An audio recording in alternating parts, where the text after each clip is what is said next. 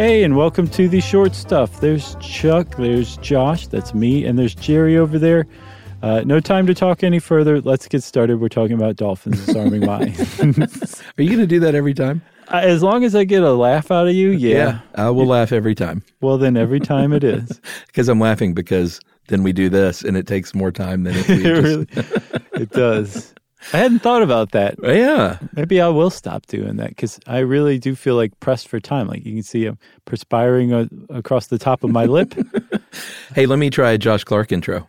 Okay. Hey, Josh, you ever seen a dolphin? Yes, I have, Chuck. As a See what matter that of feels fact, like? It does. It's kind of exhilarating. Yeah, especially when you know.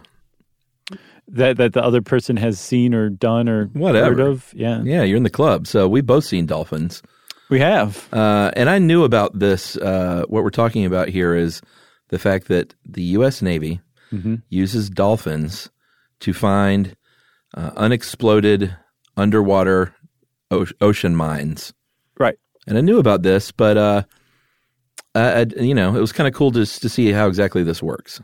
It was. Well, also, I think a lot of people have the impression that the dolphins are there, like, they're sweating themselves. They're wiping sweat from their brow as they're disarming these mines, right? Yeah, my flipper can't even hold these pliers. Right. Or was it the green wire or the red wire I'm supposed to clip? But I'm colorblind. That's right. That's not the case at all. They don't actually disarm the mines. They don't even really get that close to it. What they do is they go find mines for like the U.S. Navy. It's not just the U.S. Navy that does this. Apparently, Russia captured Ukraine's Dolphin patrol in Crimea in the Crimean War recently. They used Dolph Lundgren.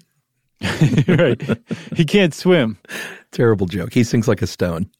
He does. He doesn't look like he would be a swimmer, does he? He's got too much like muscle, which I mean sounds counterintuitive, but yeah, he does look like he would sink for sure.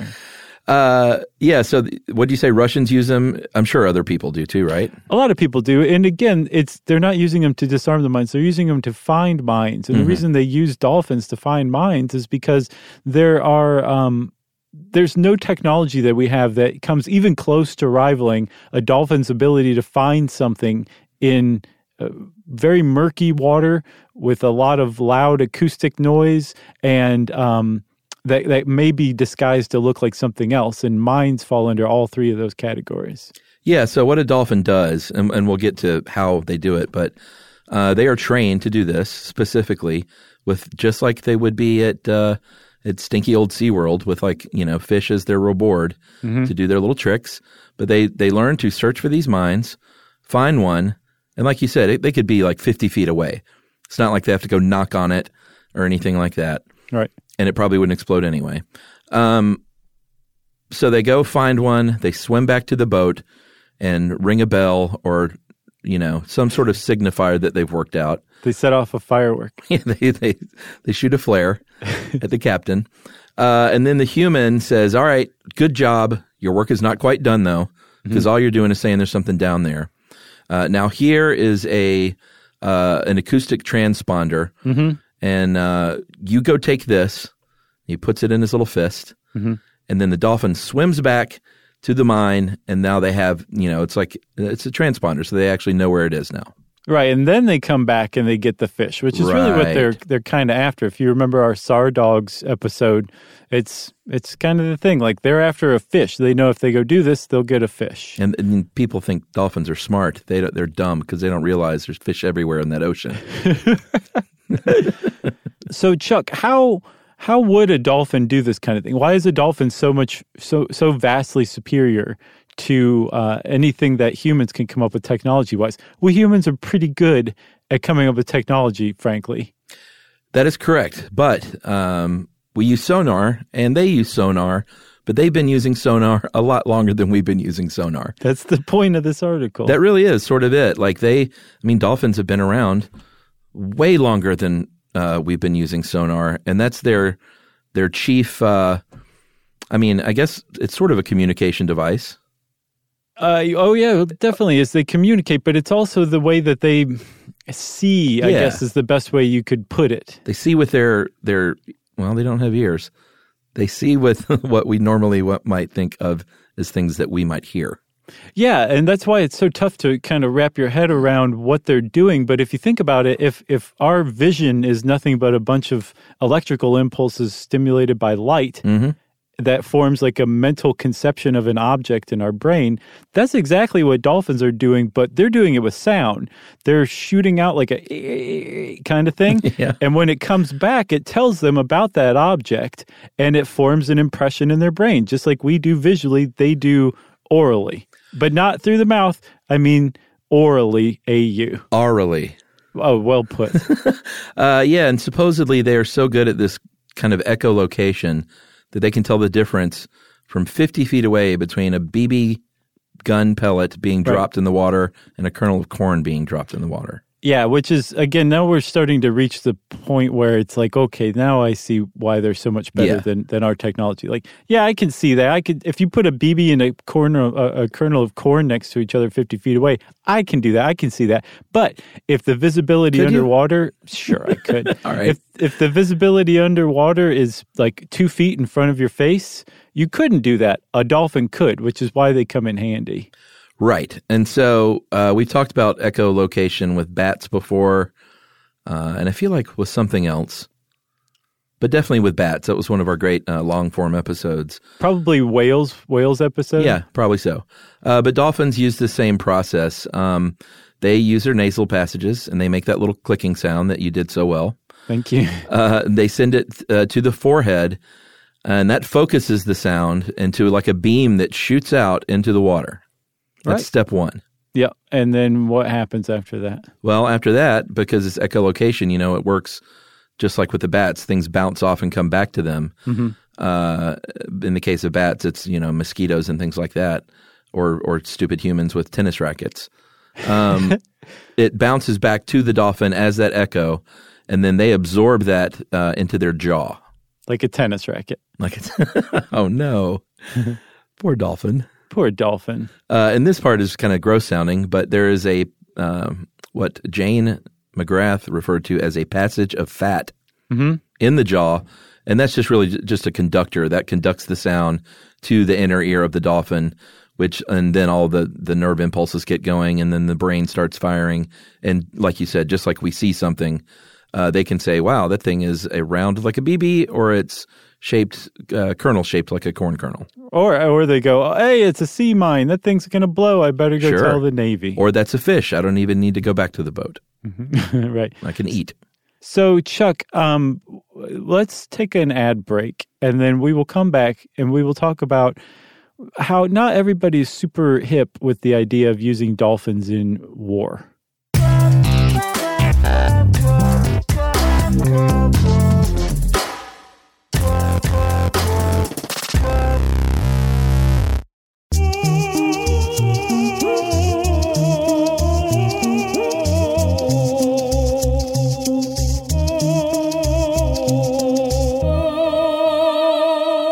Okay, we're back. And like I said, not everybody's really happy that the U.S. Navy is using dolphins. And actually, I should say real quick, Chuck, I want to fit this in. I shouldn't have even said I wanted to fit it in. That's using up valuable time. So the Navy started using dolphins quite by accident. I guess in 1960, there was a study where they started paying attention to dolphins. They started to study them, like I just said. And they were trying to figure out if they could learn anything from dolphins to make torpedoes more, I guess, aquadynamic so that they could move through the water more easily. Sure. So you look to a dolphin. Right. And they didn't learn anything for torpedoes, but they were like, wait, these things are super smart and they have amazing echolocation. Maybe we should figure out something else for them. And they put them into use pretty shortly after that. They started training them. They said they're pretty smart, but here's the hitch. They don't realize they're surrounded by fish in the ocean. Right. They think they can only get them from this stupid bucket on the boat. It's also possible they're just really lazy. No, maybe. Maybe. Like if I had, I can go to a grocery store, but if I was laying on the couch and someone dropped by and dropped food in my mouth. Right, exactly. I'd be all over it. Yeah. That's a really good analogy. I get it now. So, all right. First of all, we already said that they don't disarm them. And they don't even get that close. So you might think that even animal rights activists would be like, hey, this is fine. They're not getting close. Even if they did, like I said before, they're not going to explode because they're meant to explode when a ship hits it, not, any octopus kind of floating by, because that would defeat the purpose of putting a mine in the ocean. Right. So you would think like, all right, what's the harm then? But it turns out there actually is quite a bit of harm that could come about. Yeah, because if you have a trained team of dolphins that, you're using in one place, say the Atlantic, and you suddenly need them over in the Pacific, you got to get them from point A to point B. Yeah. And those dolphins may not be acclimated to the Pacific, especially if it's like the northern Pacific and it's super cold and they're used to the middle Atlantic where it's relatively warm, right? Yeah. That's one thing. Another thing is transporting them there alone is an ordeal for the dolphins. Yeah, I mean, anyone who's ever seen a whale or a dolphin or a big shark like wrapped up in that sling, being like lifted out of the ocean into a plane or something, into a tank. Right. It's just like, it looks awful. Nothing about that makes it look like that any of those animals are psyched that that's happening. Right. Air travel is designed for humans, and it's a nightmare for humans, right? Imagine what it's like for a dolphin. Yeah. Yeah, that's a good point. It's a lot of stress on their body and their, it might sound hippy-dippy, but on their emotional well-being. Right.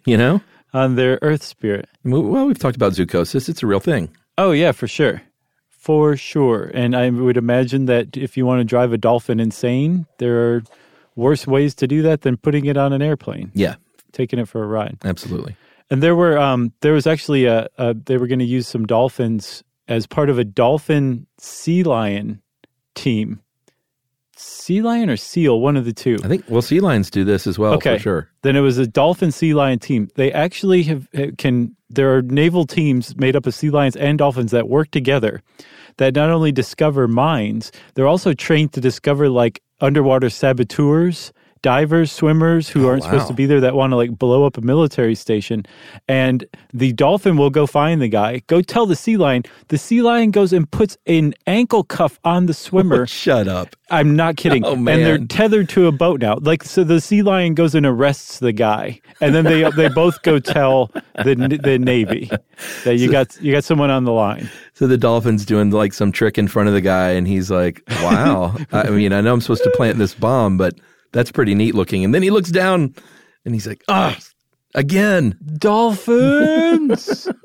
And then the sea lion and the dolphin high five. Yeah. But so they were going to set up a patrol in Puget Sound in Washington State. There's an Army port there. And they were going to set up patrols. And I think some animal rights group said, nope, not on our watch.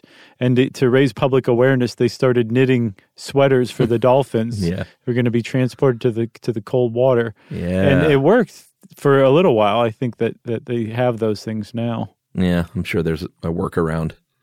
So that is dolphins disarming mines, which they don't actually do. Correct. The dolphins find the mines, and many, many people are still not too supportive of that. Right. Yeah, because, I mean, they're innocents, and they have no idea what's going on with the war.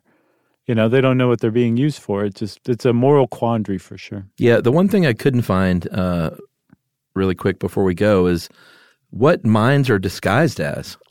One thing I saw, the only thing I saw, was that they can be disguised to appear like ripples in the water.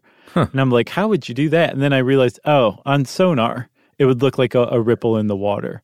So I think they were talking about disguising them. I'm sure they do visually as well, but I think mostly on sonar is how they try to disguise them. Interesting. Yeah. I would love to meet the person who's like, I know how to disguise a mine as a ripple in water. Right. That makes more sense. I was thinking like they would make it look like a big floating kelp mass. Yeah, so was I at first. And they might, but I couldn't find anything like that. That was the only thing I found. Very nice. Well, if you want to know more about dolphins disarming sea mines, hang around in the sea. See what happens.